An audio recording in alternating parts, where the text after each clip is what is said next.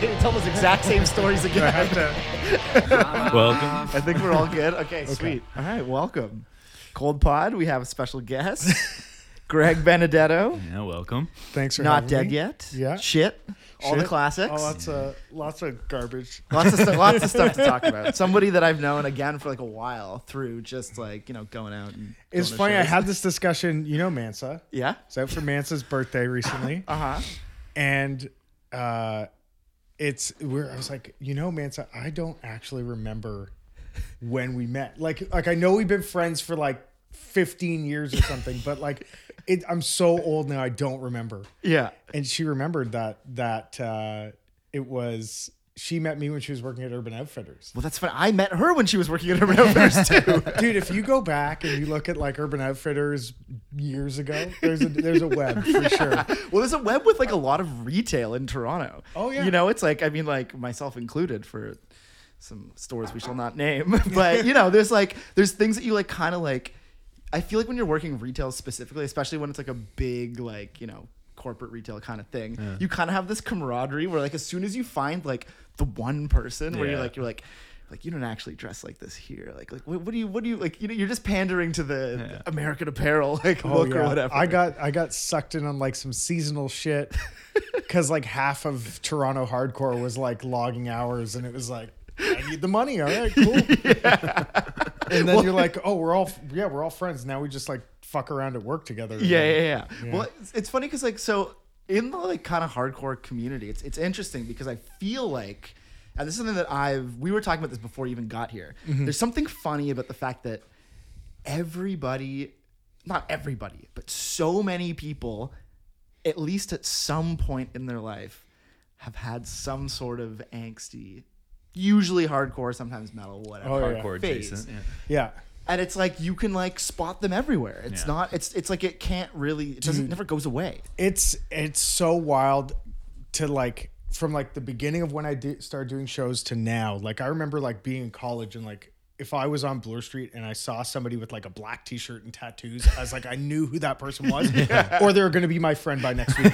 And then it like changed like after that to like, it was like that era of like growing up in the aughts, I think, where like people got so into subculture. Yes. So into subculture to now, like there is no mainstream subculture. Yeah. Mainstream culture. Yeah, there is- No, just there's no subculture. monoculture. Yeah. Well, one could argue that by like dressing like, which is kind of like a whole thing with like the fashion of hardcore throughout history. But there's a kind of funny thing happening now in a sense where like, dressing down is kind of more punk than like, wearing docks and like, I don't know, any sort of like standard, patches and studs on your jacket, like whatever kind of thing. Totally. Oh, yeah. It's like now it's like you see like a guy just with like a button down t-shirt and pants and you're like, wonder what that guy's into.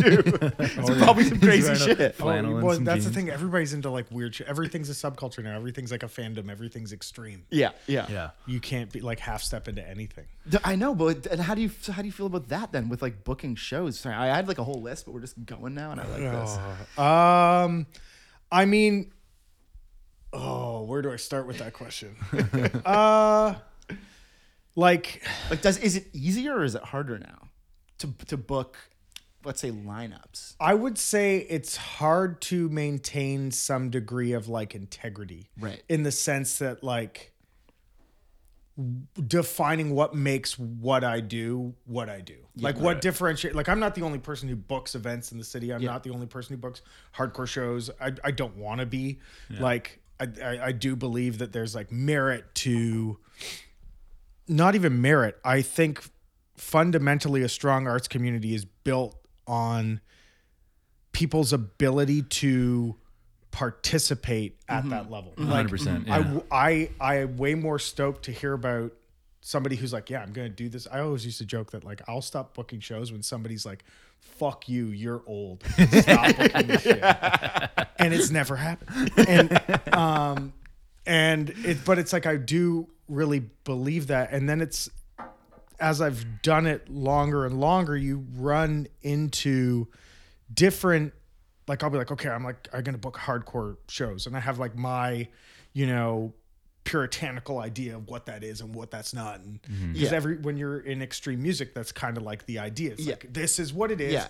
Everyone who's doing not this is a Yes. poser because they don't see it the way I see it. And you go on, and then you start to meet people with that mindset, and you realize, well, the person I thought was cool fucking sucks. Yeah. And the person who I thought sucks is actually cool. Yeah. And their beliefs are closer to mine. And then you start to like, that just is like a spiral outward. Yeah.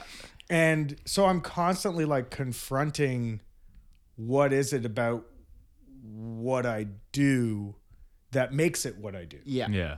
And that's just my own shit because I spend so much time on it. I don't think Mm-hmm. I don't know that necessarily anybody notices, and most people are just out for a party. But I think they do notice. No, I definitely Okay. think so. I think they do, because at every event, every show, anything I've ever gone to, you knew it was a not dead yet thing. I knew it was you doing it, and I don't know exactly why or how. Like, I can't even quite pinpoint it. Yeah. But there's something that has to do with even things as far as like the venue choice. Like, there's things that just actually make going to see a band memorable versus being like, oh, I saw so and so at, I don't know, the Cool House. It's like, no, I saw them in this basement at blah blah blah. huge, like, professional opinion.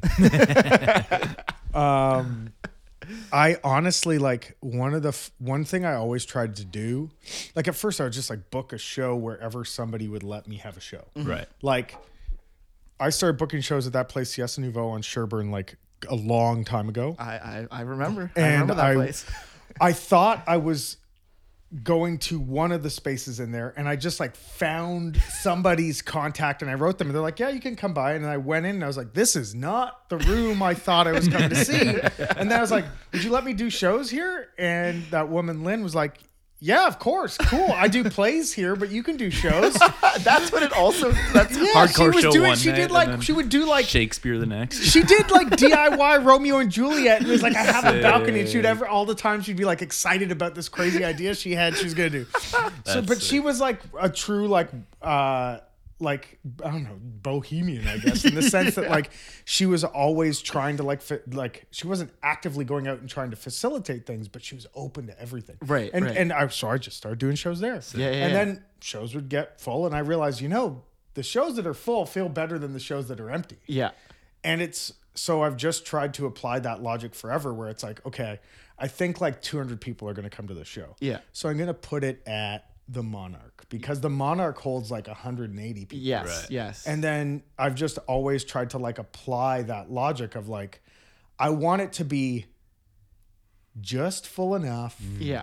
that people are like, this is a vibe. Yeah, Like, yeah, they can yeah. feel There's that the like energy of all the vibration in the people. room, as opposed to, it being half empty and people are like, And you can feel it. You can always feel it when a venue's half empty. Like, you can just Yeah. feel that, like, there's just the energy it dissipates. It's Yeah. gone. It's just not there. Versus like being in a sweaty basement. Well, it's just or- not as many people giving it, It's- and then as soon as one person's like mind turns on the subject, it's everybody's minds. Yeah, turns exactly. On They're the just like, subject. well, I've had enough. yeah, it's like that to me has always been like the simplest thing about it is like, try and get as many people in the room Yeah. as would fit the room. Yeah. Just a little bit more. Yeah. Well, because you can always squeeze a couple more. Yeah. You can always squeeze a couple. Like, you Always some always wiggle want to room. have a few people at the door being like, can I please get in? And you want to let them in. You don't want to turn anyone away. I love that you're saying We this. also want, yeah. Because the last time I went to one of the shows at Expo, that shit was actually playing. Yeah. And I was like, fuck, like I didn't get a ticket in time, but like, friends, I can get myself in. And I remember like trying to talk to you. I was like, yo, like you're like, no one's getting in. And then Nick Marion walks in. He's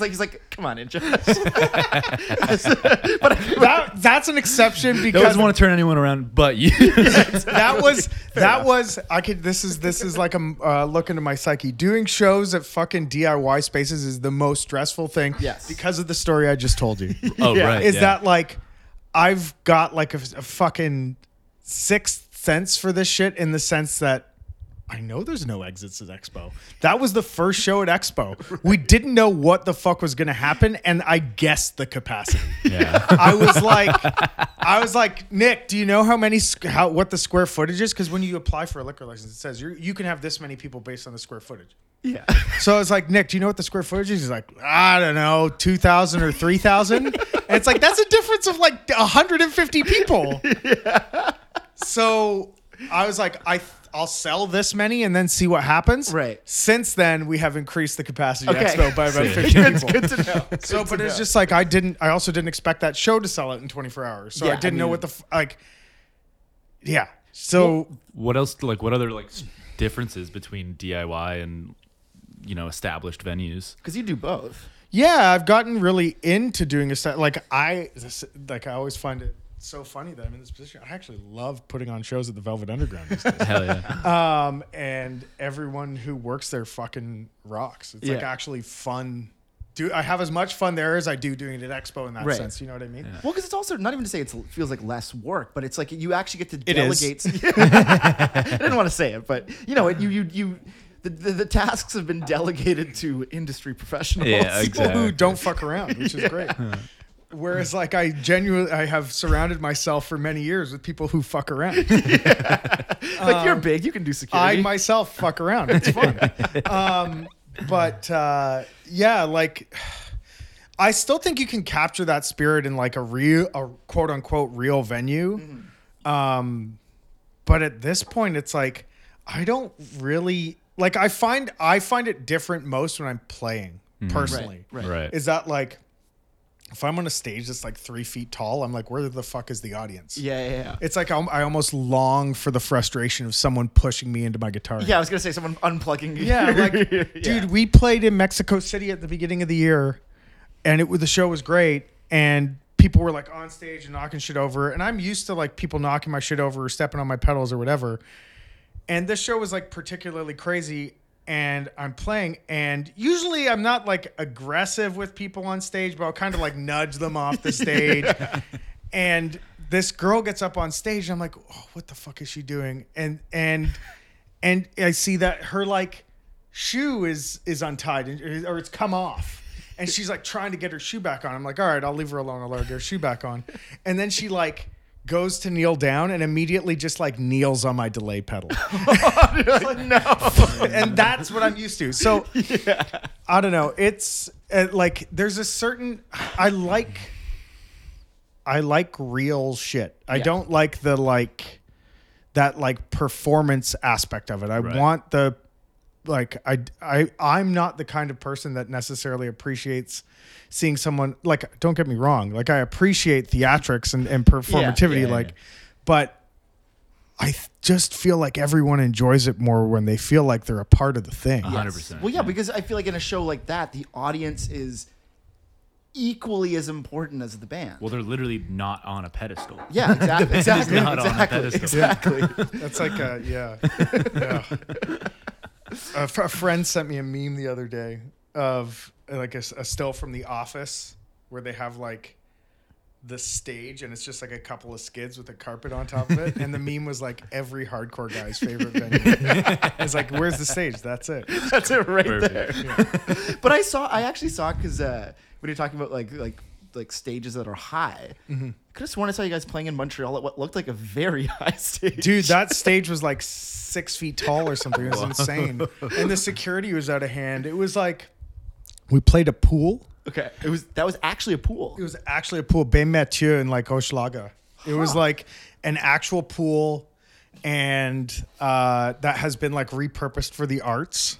Sick. And so Montreal. yeah, it's so Montreal. It's like there's this like old building. First of all, it's an old building.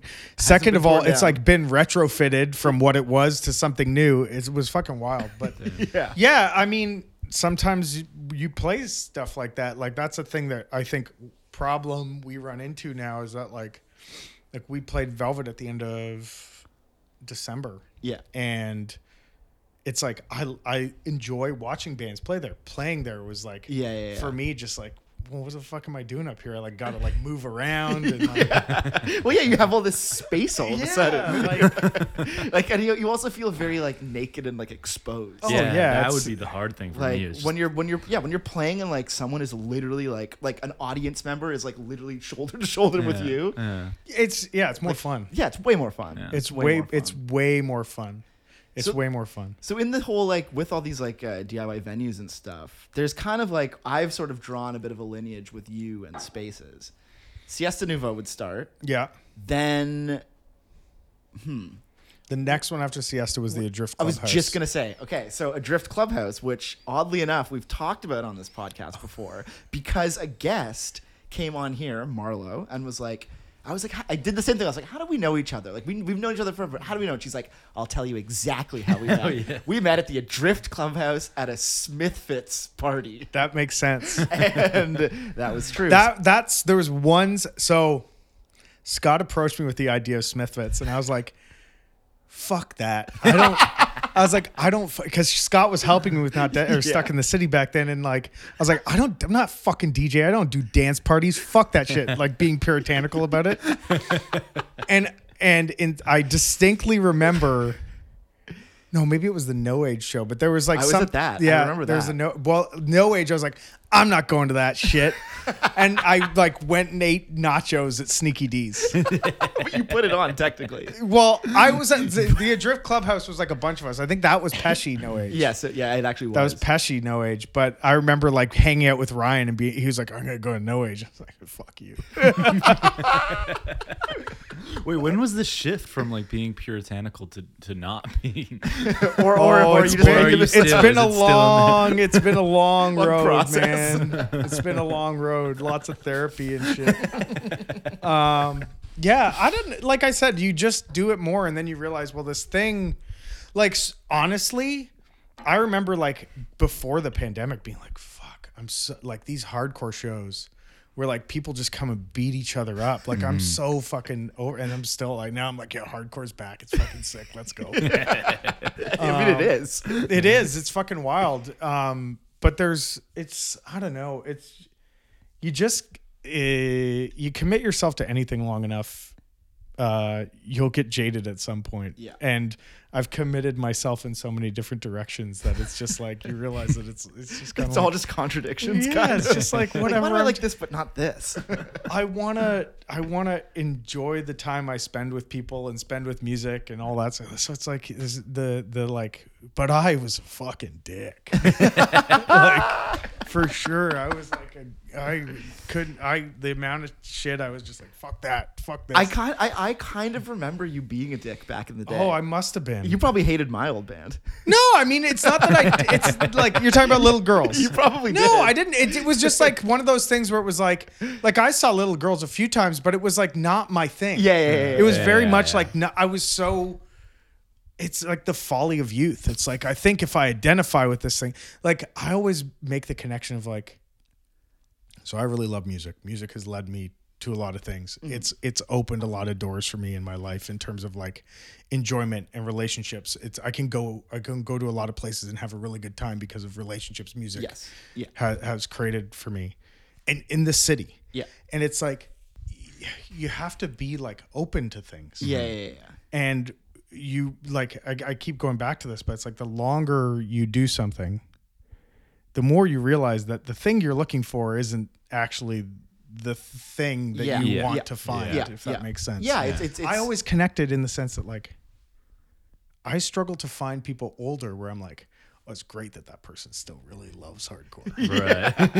Right. Like I could waste your time talking about like a very legend. specific genre of New York hardcore from like the summer in 1985 to like the fall of 1987. But it's like, what is like, it's not what's the point. I love that. There's a certain fanaticism about it, but it's like, there's also this other side of it where it's like, that's not what I'm interested in. It's just a part of it. It's not the entire thing. Right. But when you're like being puritanical about things, you're like, this is it. This is the only thing. Dude, I was fucking listening to CBC on the way over here and they're talking about Northern Soul. And I'm like, you know, all the Northern Soul stuff I've heard, I really like, but I've never spent time with them. Yeah. And it's because for years, I was like, I need to hear every fucking stupid cassette that's ever come out in North America. I kind of wish I could dedicate myself to something that much. Well, because I feel like I don't have like, I've always wished I could be like a part of like it, or like be a kind of guy, and I haven't been able to do that. Well, the interesting thing I would say is when I think about it. So like we were talking about this a little bit earlier. but how everybody has a phase. Everybody's had some sort of phase, and not to be like you're a hardcore lifer, but I don't even mean that in a negative way. But it's like, you've weaned out those that you maybe grew up with who were as into it as you were, and then you're kind of like, but the dedication to that is fun. It's like, all your friends leave also. That's what I mean. That's the other thing. It's like, it's not just that like, oh, I've like found my way out of this or whatever. I've done it for a long time. You realize like it's all fleeting for most people. Yes. All music shit is fleeting for most people. Well, most people don't even listen to like anything. And when I say new, I don't mean new as in new music that's been created recently, but new as in the music discovery aspect. Yeah, they like what they like, and people usually quit at like 25. Yeah, dude. One thing that has blown my mind, like in this era of promoting things, and like I have like a business account for the Not Dead Yet Instagram, so I get the insights. Oh yeah, we got those too. Oh yeah, but for music, it's so fucking depressing. Pardon me. This Lark water is very refreshing. Shout out to our sponsors at Lark for sending us a couple cases today. I'm half kidding, but they did send them. Like, fuck. What was I saying? This Lark water's fucking Lark water is throwing off our game.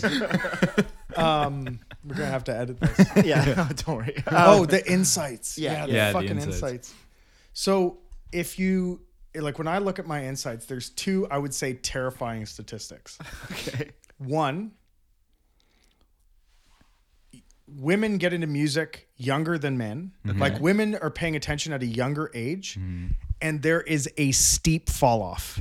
Really? Yeah. Like, and I don't know if that's just hardcore or what, but I've seen it as like, yeah, of course, women get into music, they come to these shows, they meet these fucking idiots, and they're like, fuck this. I need to get the fuck out of here. Or it's just like also an unwelcoming environment. Right. In general. The other thing is that like a fucking cliff, 34.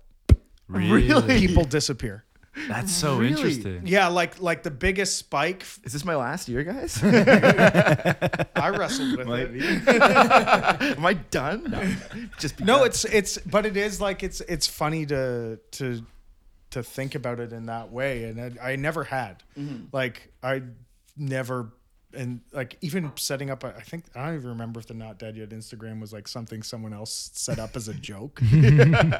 But I was like, I'm not setting up a fucking Instagram. Fuck that. I'm not setting up a Twitter. Well, fuck I was that. even surprised when I saw that shit had an Instagram. That's new. I was like, damn, these guys sold out. Yeah. But dude, it's like this is like there's a real part of me that enjoys, like, one of the things of enjoyment I get out of this is like the cultural anthropology of it, where it's like trying to think about like where are things going, like to your point, like youth culture is fleeting. Like you get into something and you get out of something, and a lot of people kind of move on from the thing that defined them in their youth. Right. But do you not think that sort of the one maybe historically lucky aspect of hardcore is the fact that that's never going to go away? So you're It always seems gonna, to always appeal to a new generation. Every single or at the very least extreme music. Let's just say something that's not just Well, it is like it's a real subculture that is like a subculture, and a lot of people gravitate towards it and then identify with it. And I think especially like we could talk about like the hardcore boom after the pandemic and what caused it, but it's like I think people really identify and connect with like that kind of music, and there's such a wide swath of like really human music, like music made by people that is like passionate and like the subject matter is so wide and varied, but like real. And so it's really easy when people were like kind of disconnected in the pandemic to go back to the thing that made them feel something. No, and this is completely true. Yeah. This is like at that very, like, again, not to keep talking about old episodes of our podcast, but we have one that we've mentioned a couple times here. When Melissa Vincent was on, we also talked about it, but it was an episode we called Rejuvenation, and it was literally recorded, I guess, the day after that the show, shit show, yeah, at Expo. Oh, the shit friction. Oh, and, really? Yeah, and then I called it Rejuvenation because like in the episode the whole time just talking about how like alive I felt and like back I felt and how much I had missed like, you know, and you know me, like I've dabbled in and out of like playing in bands and like going to shows, but also like electronic music and other stuff. But like I had missed seeing bands live more than I even realized until after the show.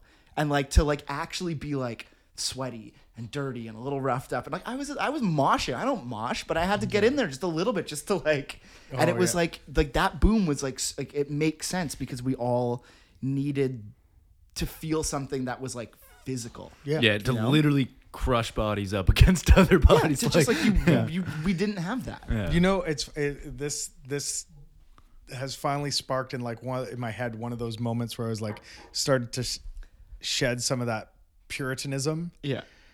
Is I distinctly like, because I was like a teenager when Fucked Up was like the coolest thing in Toronto. Yeah. And I remember once Damien said something either in an interview or we were talking or something where he was like, a Justice show is 100 times crazier than any hardcore show. Damn. And I was like, what? What? Dude, Then I've seen Hatebreed. No, it's not. But like, and I've seen Throwdown. Yeah. But then like, that was one of those things when I was like 19 that was like, wait a second, what do you mean? And it starts to like change you see the shit, like the films that Romain Gavras did for them, and you're just like, well, fuck. This shit is intense. Yeah. Well, it just shows that there's more and different ways to feel the same thing, you know? And that thing, like I said, like I'm kind of weirdly on this quest to figure out what it is that I actually like about all the shit that I like. And it is this sort of like the humanity of it. Mm-hmm. Like, what is it about, you know, one record of one genre versus another record of one genre that makes one more human than the other? Mm-hmm. Like, and I think more than anything, it's like I'm interested in music that like tries to believe in a future, right, or like believe in its own existence for the sake of its own existence. Right. Like there's this one record I wrote about at the end of last year by like this Swedish like folk artist that he's released a bunch of records under the name Blod. And under the name what, sorry? Blod. BLOD. Blod. Which I think just means blood.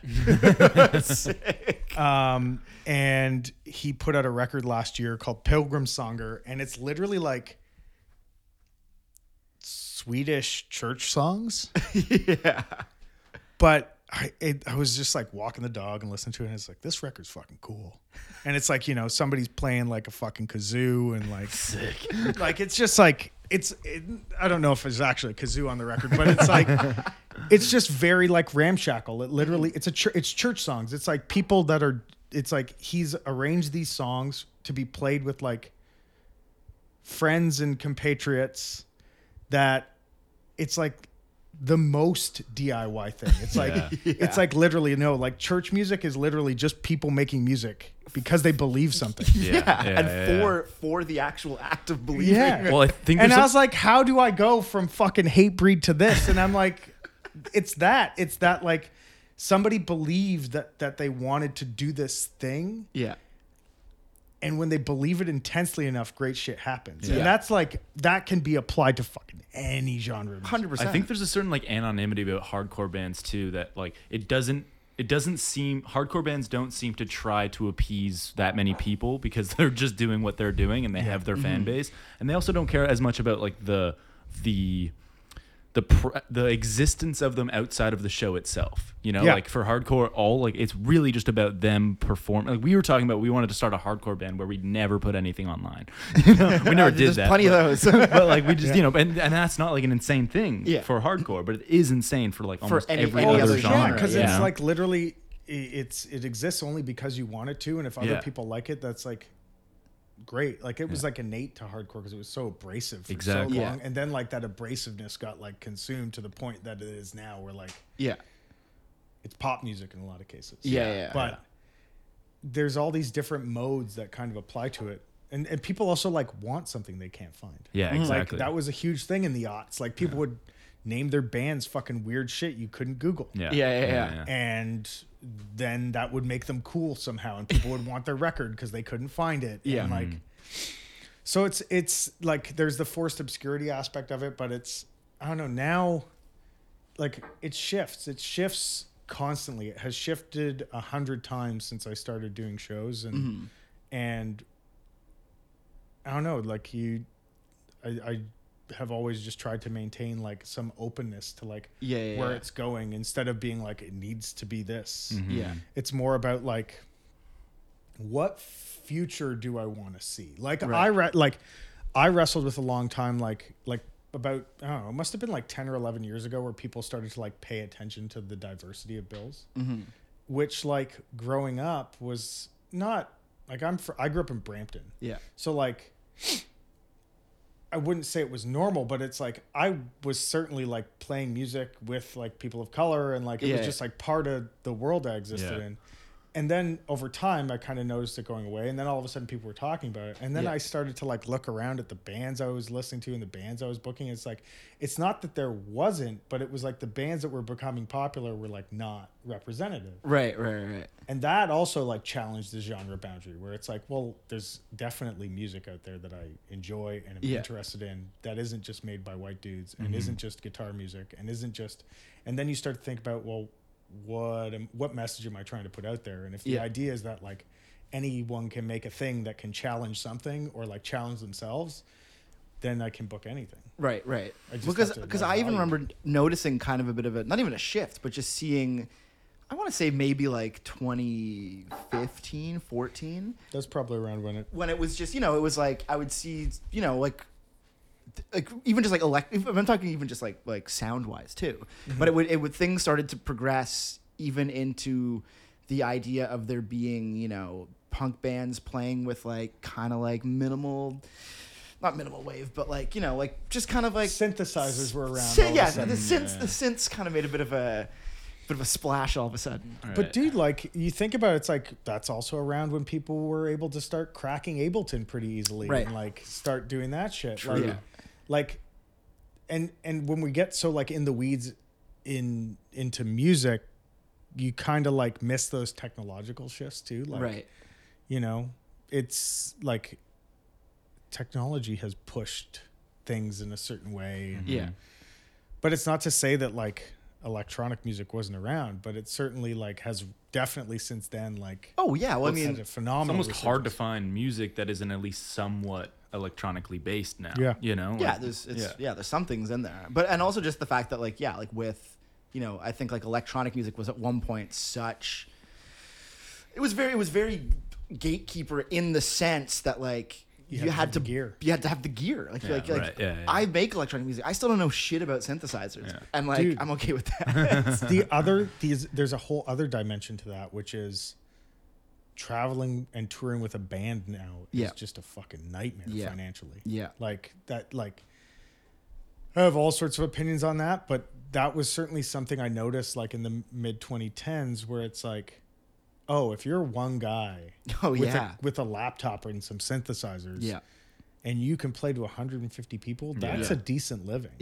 If you're a band playing to 150 people, that sucks. Well, that's the thing is I've always made the joke about like my music career shifting from 5-person band to 2-person band to solo artists because. And I hate to. Well, you can show up with a USB stick. Not even the USB stick. I mean, it's pretty sweet. No, but I mean, like, but the idea of just like playing that same show to that same, that same amount of money for performing at the same club, you get the money for yourself. And it's not about not wanting to share, but it's about it actually just not being enough to make it to the next city. It's just not financially viable. It just isn't. And people still do it, and I think that is another charm of like DIY music, is that like you can see a band that's actually like intense and it's a visceral experience seeing a number of people play their instruments together. It can be. But I think what's cool too about this whole DIY thing is also the network. So I feel like what is important is like a lot of these bands aren't going to be doing the typical like tour you see that whatever blah blah band on Sub Pop is doing, and it's just like all the cities. It's like, no, you can pick and choose ones that actually have like communities that foster the music. It also becomes much more locally focused too. Yeah. You know, like Yeah. playing a bunch of shows in your own city. You know? Oh yeah, big tours come through, and like they don't want a local, or they don't want two locals on the bill. They just like want you to put the show on. They want to be able to collect their money and leave. Well, but the reality is that that's also what big audiences want. Right. Like that's the more like upsetting Yes, it's very part true. of doing bigger shows is that like you're opening for so and so, but people also might show up after your set on people purpose. are going to actively try and find out the set time so they can miss you. It's true though. It's true. Yeah. And it's a shame. And like I mean, the worst part is that like I never want to be that person, but I do. I'm not gonna say what the name of the band was, but I went and see this band that I really like. If you tell us the band that you really like, we'll be able to figure out who the opener. All right, I'll tell you who the band is. I won't say the opener, but I went to see that band Dry Cleaning, and I really liked the record, loved the show. Yeah. Could have missed the opener, just to be totally honest with you. Would have been mad if I missed that opener. Wasn't into it. But wasn't very good. That's like it's also a different experience, right? Because when you're seeing a band like Dry Cleaning, you're seeing a band that's like got like an hour live set. Yeah. There's no breaks in it, and like I also think at a certain age you're entitled to being like, I'm not gonna go see. Yeah, right. And you also just like, it's after a certain age, you're on your feet. I use so many like psychological justifications for the music I avoid. It's wild. Like I will post, like I try so desperately hard to like keep up on like new music in the city, and like not just new music in the city, new music anywhere. Yeah. And I try and like focus on like things that are regional, where it's like it's connected to something I already know, and it's the amount of crap I listen to like try and find something where it's like, this rocks, I want to put on for this. Yeah. Is actually staggering. No, it's not. It's always gonna, but I think it's always been that way. Yeah. I mean, like, in fact, it's you're probably just listening to more because you can find it easier. That's like, imagine it, having for to like, buy a couple CDs and hope for the best. Yeah. Dude, I legit have hundreds of tabs open. Like, I'm not even kidding. Like, it's something. But yeah, I don't know. Music discovery is fun. It is fun. No, and that's the thing is I think it's important to, if you really care, to never let it go. Like people, will like kind of not make fun of me, but joke about me being like you've heard, you like they'll mention something like, you've actually heard this, and I'm like, yeah, of course I've heard it. I had to know what all the fuss was about.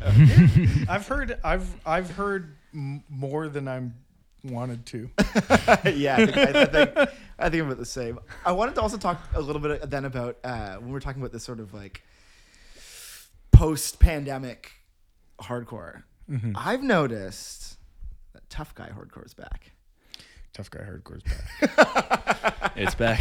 Because when I was really into certain bands and whatnot when I was in high school, I had the kind of, I at one point it was towards the end of my era, mm-hmm. was when I got into like tough guy hardcore, and I was listening to like Madball and Terror and like all that stuff. The good shit. And then I was like, I'm done with this. But it's funny, not done with it. I'm not even talking shit, but I'm just saying that like at that point I was like, I'm done with this. And it was honestly a sect of hardcore that I never thought I would even remotely appreciate again. Mm-hmm. Until I saw Friction. And Friction is like toughish. Yeah, fair, but still pretty. I mean, the thing is that like your ability to experience something has shifted. Yes. Like I remember seeing, I went to see No Warning and Ringworm in Hamilton in 2003. Damn. And it was the first time I ever saw either band. And I distinctly remember during the Ringworm set, some guy in the pit took a beer bottle and smashed it over his own head. And that was just a Ringworm set. The No Warning set was even crazier. And I remember like just seeing that happen and thinking like, what the fuck? Like, and I had been going to hardcore shows for like a couple years at that point. It's like, what the fuck? So now I'm much older than that. And so when I see shit at a show, like I'm completely on the other side of it. Whereas like, 5 or 6 years ago, if somebody was being an idiot in the pit, I was like, I would be the old guy that would run in, grab them, and be like, you fucking do that, I'm gonna fucking kill you. Get the fuck out of my show. And now I do that stuff, and then afterwards I just like feel so much internal sadness. like I'm just like, I'm too. It's like that Danny Glover moment. I'm like, I'm too old for this shit. But it's also like you think the things that you would like, you listen to it, you're like, that this is like heavy hardcore, but like I know the people, so it's like, it's not that. It's not that. These are all these people are really nice. Like, I'm sure they all were really nice. Like, they were all really nice. That's the crazy thing about hardcore is like how nice the people actually usually are. Yeah. Despite the music that is somewhat violent or whatever. Yeah. It's violent. It is fucking violent. Tough guy hardcore is definitely back. You heard it here first, people. It's weird. It's because but it makes sense, right? Because hardcore has, as long as it's existed, maintained itself as like this like outsider track. And I think especially when like a band like Turnstile can go from like playing to 70 people in Toronto to playing to like 3,000 people in Toronto, can and like their crowds are so like loving and diverse, and that's like the vibe that band puts out there, is that like this is like a celebration, not a fucking massacre, right? and so like if that's how the mainstream's feeling, like hardcore has always been that counterpoint of being like, but no, the world is actually much harder than that, so I must be hard too, right? Or at least here's my outlet for those feelings. Aggression that I have, and But it all always goes in waves. I heard somebody describe a band today as Vice Magazine CMJ After Show. Oh, and no. I was like, check my watch, and I was like, it is about that time. Damn. Like everything does shift. Like Meet Me in the Bathroom just came out. I know. Like, I know. we're back, baby. I know. It's literally all, and it's almost time for that Little Girls reunion. I got asked, and I said no. Wait, what? I did. I was like, no. But you got to catch everybody before they turn 34, bud. that's true. It's almost running out, fuck, man. this would actually be the last year to pull it off. Yeah, it really would. But the tough guy thing is always funny to me because like it really, like when you get into it, you really get into it. Oh yeah. And I mean that in the sense that I remember when I was younger, I guess this would have been pre-YouTube, so I don't even know how I found this. But I found the trailer for the Hellfest DVD, which I then ordered online and probably still have in my parents' basement. But that was like, No Warning are in that. Oh yeah. Who else is it? You can't see this on the podcast, but my horns are up.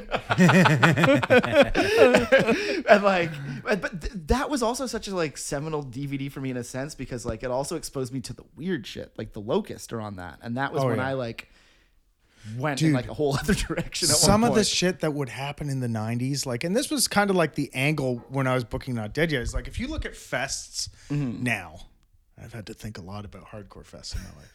If you look at like the average hardcore fest right now, it's very fucking one dimensional. Right. There is like one band or two bands that like you get like a pop punk band, and then this band that's kind of doing like converged kind of squee hardcore a little bit, but for the most part it's like very much one thing.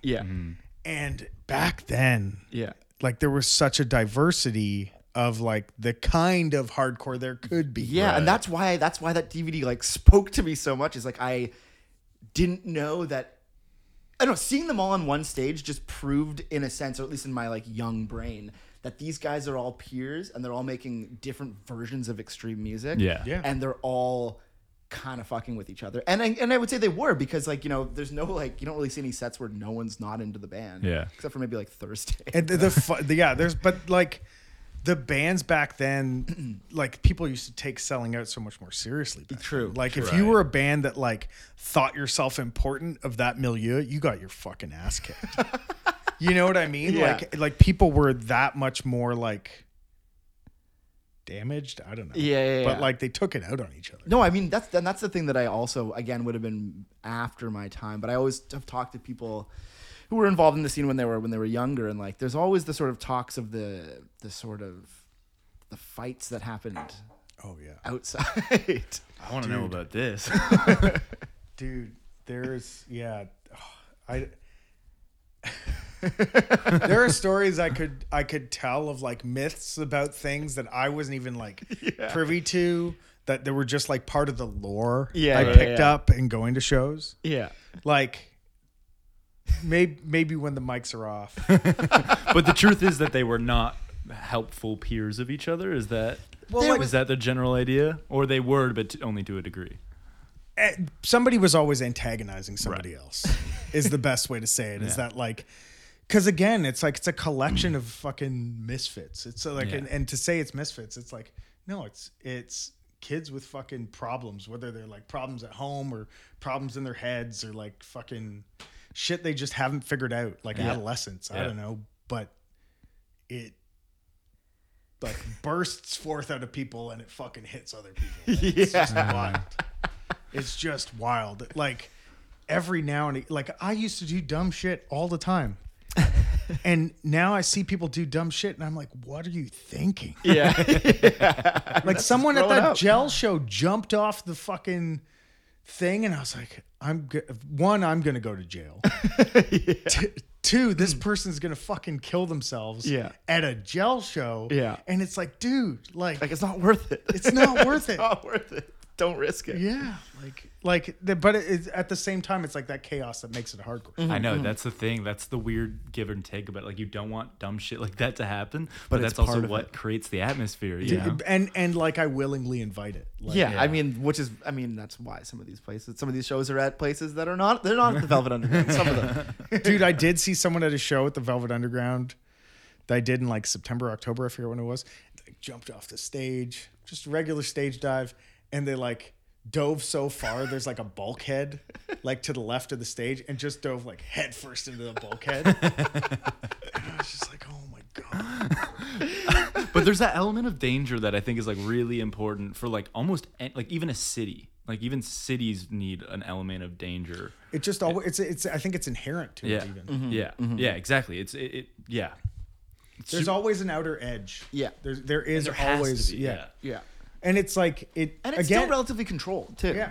Oh, dude, it's like controlled in the sense that it's like, it's the thing contained. is that like, and I mean, this ends up being at least a little bit political, but it's just fucking people. Yeah. Like it's just This is people, who we and are, all people do is try and like, for the most part, most people are just trying to take care of other people. Mm-hmm. Like there's a couple psychopaths out there, but Yeah. like for the most part, the vibe at one show, like in terms of taking care of each other, is not. It gets worse. In more mainstream venues. Yeah. Yes. Like it Yeah. just Yes. does 100%. because people feel entitled to that space. When Yeah. you go into a DIY space, most people enter that space with some degree of reverence. With like, this is a privilege for me to be here, and I know that these things aren't easy to happen, and like. So even when I like give people shit, like I have never, ever, ever in a DIY space been like seen someone doing something they shouldn't do. Yeah. And I've been like, hey, what the fuck? And they've been like, oh my God, I'm so sorry. But that's why I think like the DIY element of it provides that or supplements that feeling of danger. So then the people going don't have to make the danger up, you know? Whereas you go to like a nice clean show at Scotiabank Arena or something, like you maybe not that size, but like you want to evoke danger. Yeah, well, you want to fuck it up. You want to fuck it up. You want to do something. It's a weird human instinct. And then the other aspect too is like, community. Yeah. And I say that in the sense that like, I remember going to shows for years and like, you'd bring like a friend or a girlfriend or someone who's just like never been around that before. And they're like, oh my God, that pit's crazy. Yeah. Someone gets, pummeled to the ground. And then immediately people start lifting them back up. Yeah. And they're like, what? Yeah. And I'm like, somebody they're not trying to kill each other. Yeah. Somebody gets like their face smashed. They're bleeding everywhere. And like 10 people are trying to help them. Yeah. And it's like, if you're in a real venue, it's like you're dealing with security and everyone else is just like, ugh. They're like, oh, get me I don't want want to get involved. Yeah. But like, again, it's like there's a certain communal aspect to this like idea of being outside of what is deemed acceptable. Yeah. And it's anarchy, really. Yeah. But it's like that is what it is. Yeah. But like it's this idea that, you know, community can persist. And like when I say community, I mean like a certain level of care for the other people around you can exist. You don't need a fucking state apparatus to be like, be a good person. And I feel like the state apparatus makes people less likely to like support their community, you know? Yeah. It's like, well, that's already taken care of by some other force. It's alienating. Yeah, for sure. exactly. Like, yeah. So then let's talk about this phone number now. This hotline. it's not really a hotline. I mean, I'll be honest, I have not called it. You can't call it. It's just so I can harass you with SMS messages. Okay, so that's all it is. That's all it is. Though so in the 90s, there was like a Toronto hardcore hotline. Okay. That was like somebody set up a phone number. Yeah. And you could call that phone number, and when you called it, you would get an answering machine, and that answering machine would like read out the upcoming shows. Yeah. Like who's Emma and like whatever. So when I set that up, people were like, "Oh, hardcore hotline." I was like, No. Oh, because I feel like you must have played into it a little, because even I kind of was like, damn, he really did that. Well, no, what it really is an effort for me to like try and get away from the Instagram. Yeah. No, So- Well, and I've been doing it long enough to know like Instagram's days are numbered to some Yeah. degree. Like Yeah. I've had this discussion with Dan Burke, who you should definitely have on the show. I know. I've asked him, and he said yes. We're just waiting. I've had this discussion with Dan where Dan's like, "You're gonna put up a Facebook event?" I was like, "Dan, if I put up a Facebook event, absolutely zero more people are gonna go." Yeah. It's dead. Nobody in the age range of like fucking 17 to 34 is on Facebook anymore. Yeah. Like it's just not a thing. That's not how people find out about things. Yeah. Anybody who's on Facebook complaining about where are the things They're on the weren't wrong going to platform. come anyways. Yeah. Like it's not Yeah. like, and that's the natural order of shit. Like things come and go. Yeah. And so like part of the whole text message thing is that like I'm trying to figure out a way to get away from Instagram and the trappings of like technology, and also like try and keep it more like, again, like more human. Like that, like we live in a world now where like if you're a half decent graphic designer or you make funny memes, it's like you're in charge now. Yeah, that's all. and everybody else is just like victim to like whatever you're selling, you know, and Which is nothing. yeah. So it's a fucking weird. Yeah. It's a really weird time to be like, it feels, I don't know, it's like that fucking Mark Fisher capitalist realism. Yeah. Like there is no alternative other Yeah. than like buy my shit. Yeah. So just constantly trying to figure out a way beyond that. I'm Yeah. like, I don't know, I've created my own personal hell. It sounds like it. Yeah. But do you, so to like, because we've talked about this a couple times, but like, you know, I feel like what's tough about this is, you know, Facebook was at one point kind of the best way to do things as far as like pushing it. So it's like, I have the utmost respect for you for trying something new with this like SMS text thing, because like it's getting harder and harder to promote the algorithm is all fucked. Certain things don't promote. You have to pay for things now to just even get eyes on them. It's like, it's fucked. So it's like, how do you do it? I like, that's why I like set up the SMS thing. 'Cause it's like, ultimately I don't want to fucking force my shit on anybody who like doesn't want it to be. And I also don't want to fucking pay Facebook for ads. Yeah, no. So it's absolutely like, not. Also, And- when I see a Facebook ad for an event, I'm like, that's probably lame. Yeah. oh, nobody's buying That tickets for says this. sponsored on top. Like, I'm Yeah. not fucking going. Like, to that. no. Hell So no. and further, like, if you're familiar with like the technological aspect of it, Facebook ads are a fucking scam. Yeah. Like nobody's going to see your Facebook ad. You don't know how to target it. You don't know, like every other fucking major corporation is paying Facebook millions and billions of dollars to not show them your ad. Yeah, exactly. Because like there's only so many eyeballs. Yeah. So the whole that whole fucking game is rigged. And it's like, well, what if there's like this one-to-one thing where you just like opt in and I tell you like, and people don't want a fucking mailing list. Yeah. Like not everybody checks their emails or goes to spam or whatever, but you could sign up for fucking text. And if you want to know about what shows are coming up, I'll text you and let you know what shows are coming up. And that's literally, and you can come or not. Like maybe there'll be a link to buy tickets, but like that's it. And it's just like, again, it's like more human than fucking. Yeah, you can sign up, and when I announce a show, I'll send you a text message. Like, hey, that's it. The show's coming up. Yeah. Well, I will do it. But I also do end up seeing most of them on Instagram, which is like, I guess because I've engaged with your page enough. Thank you for your engagement. It pops up pretty early on my stories feed.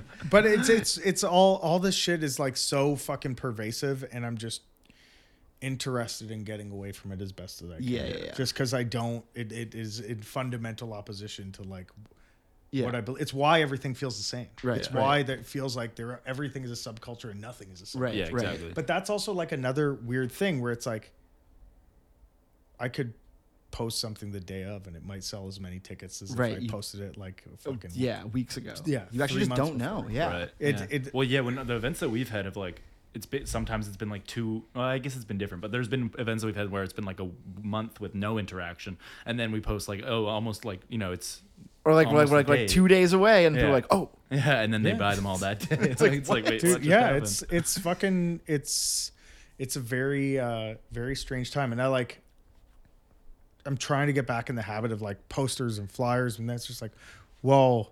It used to be like you put the poster up at the record show because that's where all the people who like music go is to the record store, and then the fucking Venn diagram of people who go to record stores and like people who go to shows are like just me. Oh yeah, no, it's we've now gotten to a point where like the record collector or avid like listener and someone who purchases records is honestly doing that to like. So that they don't have to go to the show. It's like, this is how I support the band now. I buy the record.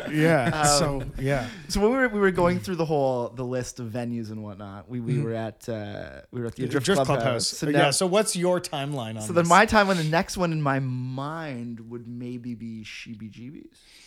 Yeah, because we like kind of went back. There was a Drift Clubhouse that ran for like 6 months. Then we went back to Adrift in Kensington. Or no, then we went back. Sorry, we went back to Siesta Nouveau. Okay. And then, because the Adrift Clubhouse was like maybe 6 months. Oh, I know, but it was such an iconic time. Oh yeah, like it was also the biggest of probably out of all of the spaces. I feel like Sheebie-Jeebies was bigger. You know what? As I was saying that, I'm thinking that you're probably right, but I think because I was just like, when you're younger, the bands are tougher and the venues are bigger. Exactly. Baby. I actually think that like my like 18-year-old self was probably like, this place is fucking massive. Yeah.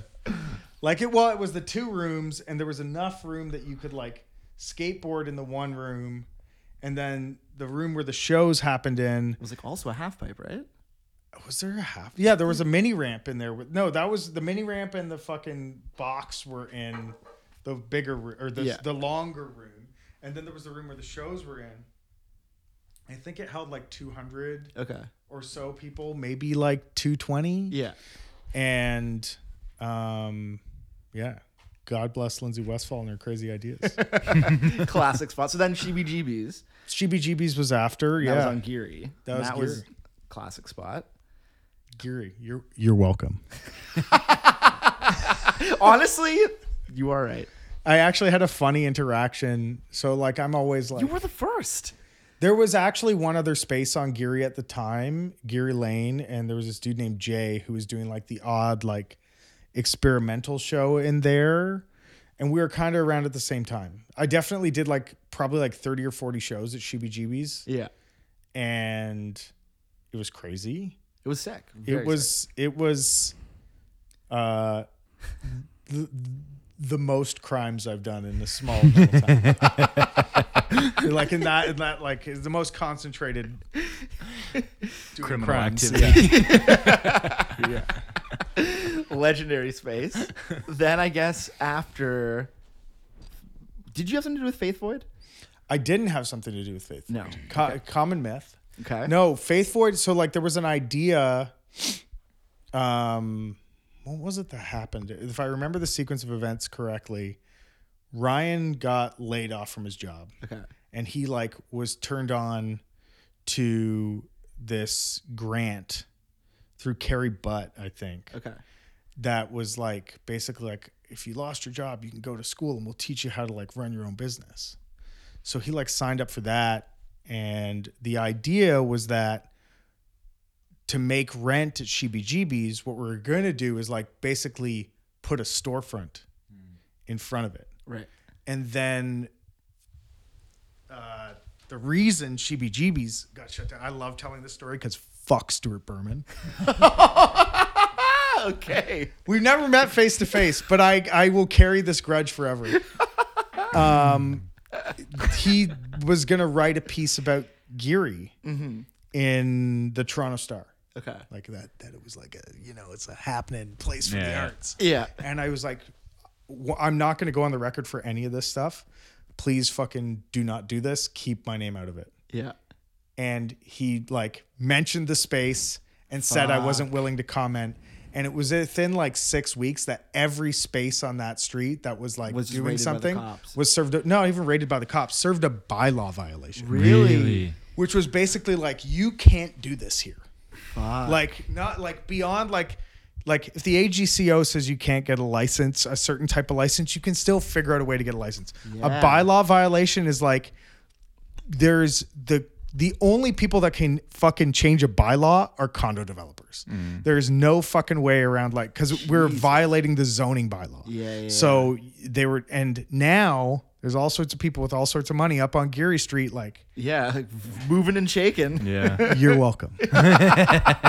Laid the groundwork. Yeah. Wow. No, but it was like, and it was all because of that fucking article. Yeah. But yeah, so Ryan was going to do a store in the front, and that kind of was going to like subsidize the rent. We're like, okay, we're going to do like this little store, and then we'll have the venue in the back. We'll fix the place up, and it'll become like a little bit more like, not that it wasn't legit. Like we were doing shows, people were coming. It was.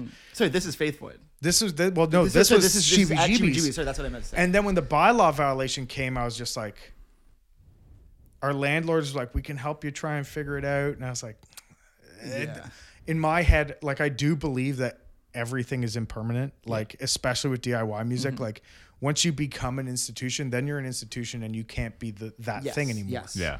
Like there has to be something in opposition to you. It's for, if your music community is healthy, there will be something in opposition to you. And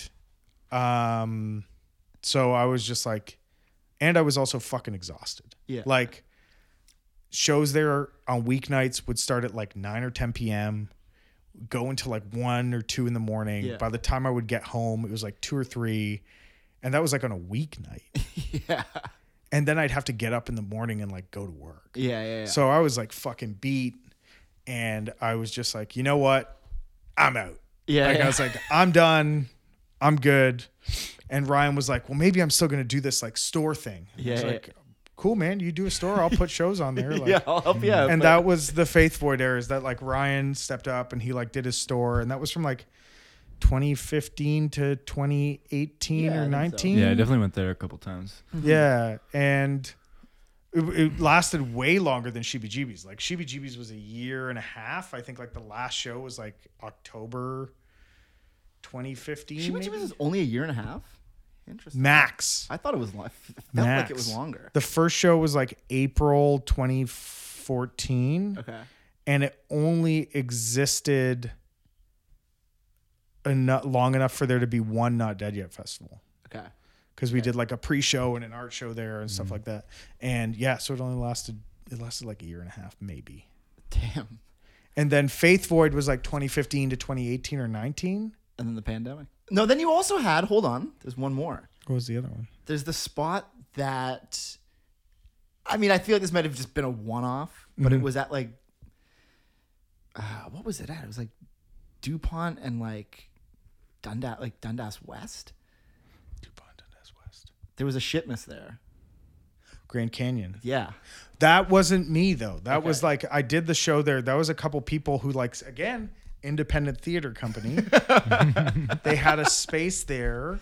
That's the secret, it seems like. Yeah. To find a DIY space. Yeah, Dude, that's like, true we're integration all- of culture too. We're all like independent artists just Yeah. trying to make the city fucking work for us, right? And they had this space and we did a shipments there, and like I was like jacked on that space. I was like, I'm gonna do so much shit here. This is like the perfect. This is like is like a black box. Yeah. You know what I mean? And it was about the size as Expo is. And it was just like, and then I had like probably like 10 shows booked there. And then the fucking pandemic happened. Damn. And it was just like, and they ended up, you know, that first few months of the pandemic, everyone's like just shuffling dates. Like, oh, the thing that was going to happen in May, that's going to happen in August now. Yeah. And then like by the end of the year, people are like, I'm out. We're done. Now We're that folding. I think about it, in a really weird... I went to that show. Mm-hmm. That show happened and then the pandemic happened, right? That would have been like December 30th, 2019. So I was at that show. Kind of don't think I did much because I kind of did my like chill out January. Well, nothing thing. happens in January. Exactly. Pandemic happens. Wow, yeah. Then the first show I go out to see. It's also shit.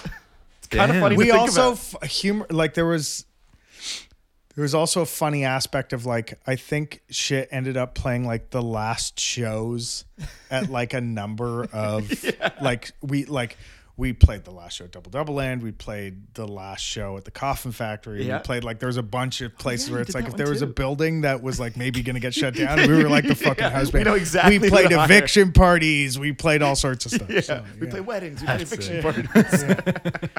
But yeah. So yeah, it was a trip. Yeah. We were playing shows in Europe when like I was in England. We had just like done like a few shows in Europe, and I was in England at a cafe like on a Sunday with a friend of mine. We had just played London like the night or two before, and I like popped open my phone. I was like, oh, Northern Italy's in lockdown.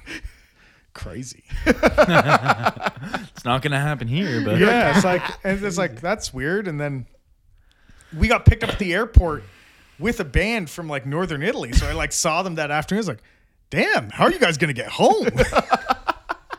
That's so fucked. And then like by the time everyone's talking about it, and then it was like the week we were on tour, everything was fine. And then the week after, all the bands that toured on the other side of the festival, like you could see their tours, like it was like a fucking race against time and borders and like to like get back to the it's like we left the UK, we're gonna be fine, we're gonna make it to Sweden. Holy fuck, no, we're not. Like it's turn fucked around up. and go back. It's fucked up. It's fucked up time for everyone with music.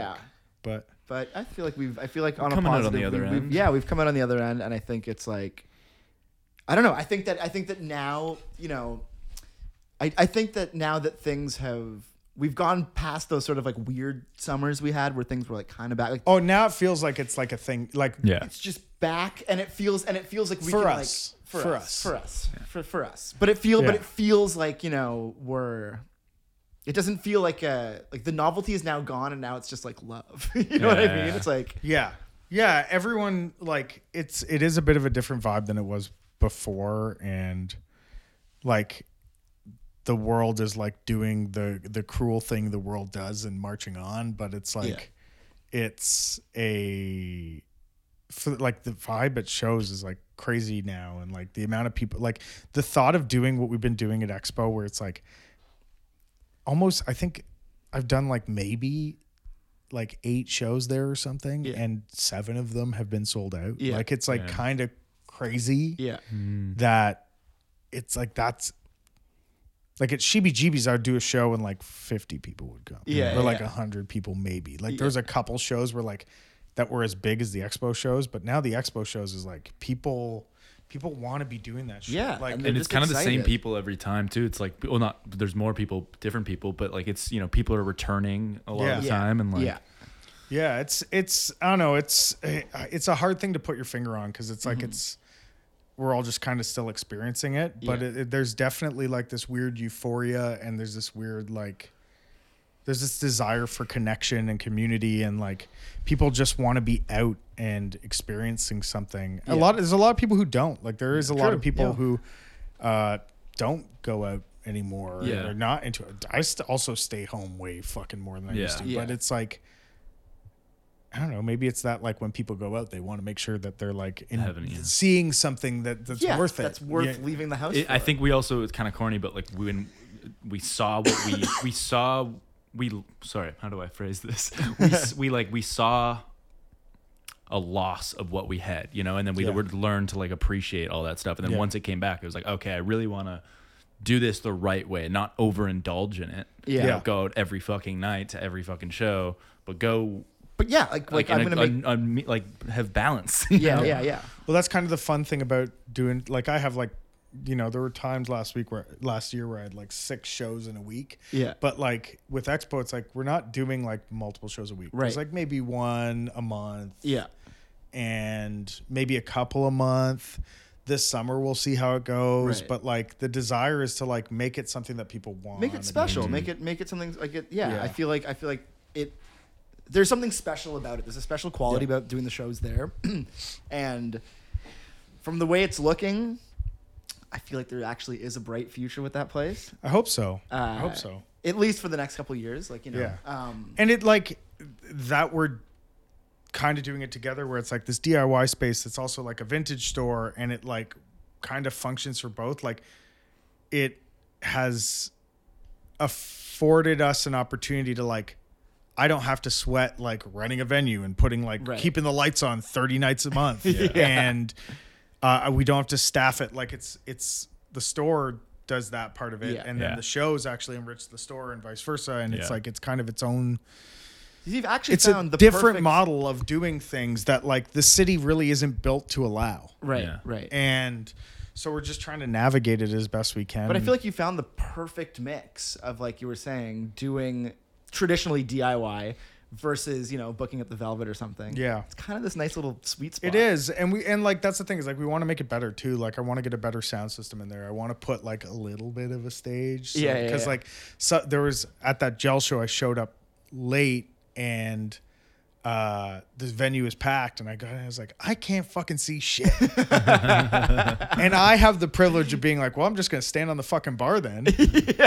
But it's like I got in there and I was like, we'd been talking about it. I was like, we need to put in like just a little bit of a just like, give me a foot so that like yeah. I can like at least see some of the action. Yeah. you Yeah, know? yeah, that's true. Yeah. But it's it's a wild little project and hopefully it goes on for No, a I while. hope so too. And I guess the last thing, like, what else is next? What's next for the world of Not Dead Yet? I don't know, man.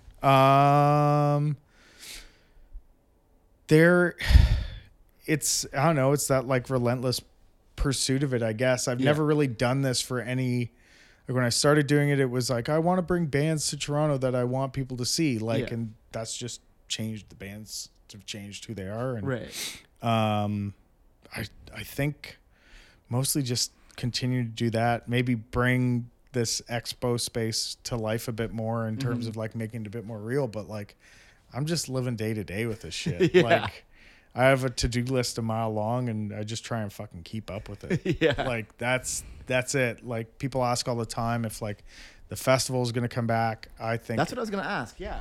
Because it started out as a festival. Well, yeah, like I started doing shows under the name Stuck in the City, and then that was like a blog when people were doing blogs. Oh yeah. And then the festival started. It was like Stuck in the City presents Not Dead Yet. It was Pesci and I at first, and then over time it was just like, well, Not Dead Yet is kind of the thing now, and I just kind of rolled with that. And the festival ran for like 8 years, and now it's like I don't know. Like I get asked daily. Really? I'm not even fucking kidding. Like every day, somebody like I'll get a text message from like random ass people, be like, "Are you bringing the festival back? I heard maybe you're gonna bring the festival back." And it's like I do like a festival affords me the opportunity to like really stretch. Yeah. On like the bands I want to bring here because it brings in enough money to like make that shit possible and gives people a reason and. But I don't know. It's a lot. Like, I could never do fucking 100 bands in 4 days again. That's fucking. It used to be nuts. He used to post the flyers, and I'd be like, Jesus Christ, where do I even begin? And like how much? Did you have a team? Like how much? Yeah, like there was a bunch of people that worked on it, and 100 bands in 4 days. like, like people helped out with it. There was like people finding people places to stay. Coordinating like advances, making sure that like I don't want to say I did most of it, but I did most of it. Yeah. Like and there was always kind of like this rotating cast of characters around it, and it yeah, it was fucking, I don't know, man. Like I'd given myself brain damage. Yeah, that sounds fucked up. Like, but it was all like, eventually it would kind of, well, after a few years, it started to like book itself a little bit. Like I would be like, these are the bands I'm going to bring. I've been talking to them for like years about it. And yeah, but yeah, then dealing with other people and it being an independent thing, like ends up getting really fucking hard. You start having to deal with like everybody else's drama with like the people they're fucking or whoever else. And it's like, it's just a fucking, that part of it became a nightmare. And like, yeah. I mean, I can only imagine because I've booked shows in my time and we booked a couple things together. And like, these are one-off events. Gets easier when you do them at volume. True, but it's just like, but I remember just like every time I'm like, why am I doing this? Like, what? Like, why am I doing this? I like, still get that feeling. Like, I'm not saying that feeling goes away. Someone's like, oh, actually, like I forgot my cables. You got cables, right? I'm like, well, could have told me them. So like, actually, can you get me this? It's just like the stress of it. But then when it's done, like the reward of it is like. I still have moments where I'm like, I read the rider like half an hour before Long McQuaid closes, and I'm just like, oh fuck. Like, dude, up until like 6 wedge monitors. Even a few weeks ago, there was this whole fucking thing. I did a podcast. Oh, like really? I promoted a podcast. Oh, you did? Yeah. Wait, what was that again? Truanon. Okay. Yeah. Of which I'm a fan. Mm-hmm. And I hosted their like live show. Yeah, that was at like the Horseshoe or something. He's at the right? Horseshoe, yeah. And Brace from that show, he's like an old punk. Yeah. Sick. Right? Used to play in bands from the Bay Area. Used to write for Maximum Rock and Roll and shit. And there was like this kind of back and forth at the beginning about like their tour manager advanced with the venue and not me. Right. But advanced with like this insane question in the advance, which was like, can you guys get me a jerry can and a lighter and a tarp for the stage?